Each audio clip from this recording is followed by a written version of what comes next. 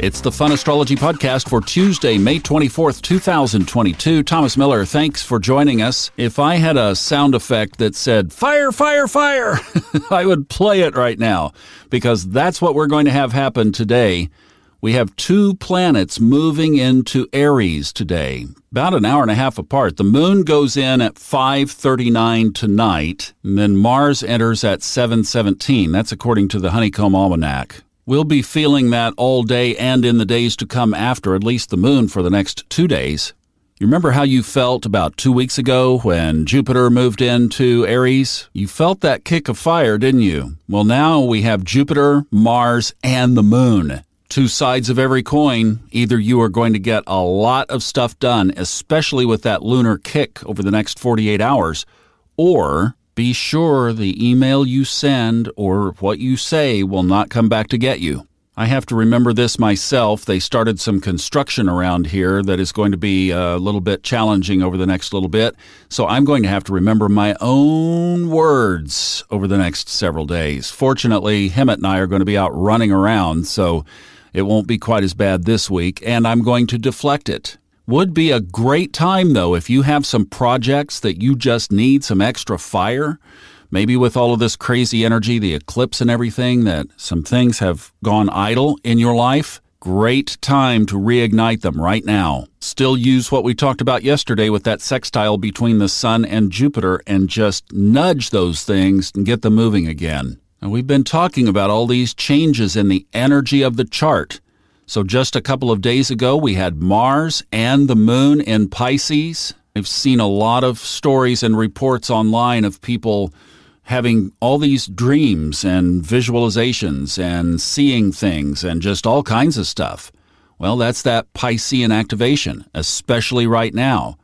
Now we shift all of that energy into Aries because Neptune, poor Neptune, is going to be sitting there in Pisces all by its little lonesome self. That's why I was sad to see Jupiter go, but we have to move on. And that's an interesting point because the energy has shifted from what we have been envisioning or feeling or intuiting into putting feet to the fire. I think one of the key things that is missing in the kind of so-called metaphysical realm is all too often people just want to think and create. It's definitely the starting place.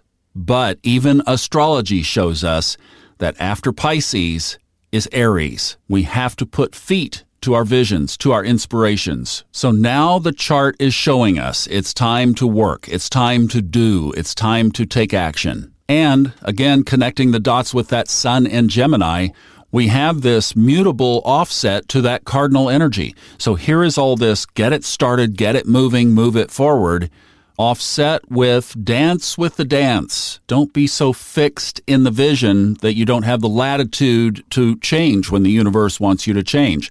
Those two primary energies are very much at work right now. So while you are feeling that determination, hold it with a loose hand. That's a good practice to employ anytime, but right now there's going to be so much desire to move things forward, to be aggressive, to activate.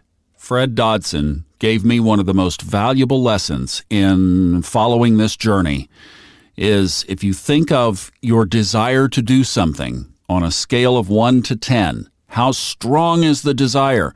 Man, I got to get this done. We've got all this action in Aries. We've got a sextile to Jupiter. I want to move everything forward because it's been stalled out because of all this crazy energy. What's my desire? It's a 10. What do you think, Thomas? It's a 10.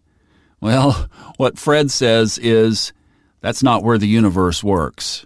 If you can bring that down, and this is the mutable aspect, if you bring that down to about a 1 or a 2, maybe a 3, but a 1 or a 2, you're working on the project. You're not consumed by it because you are a valuable creator. You can command, like we said yesterday. And if you don't command this or create that, you can create and command something else. So you hold it loosely. It's a 2. It's okay. You've lived all your life without it. It's okay. Just hold it loosely. It's in that 1 and 2 and maybe 3 intensity range of both desire and resistance. Remember, we can push against things.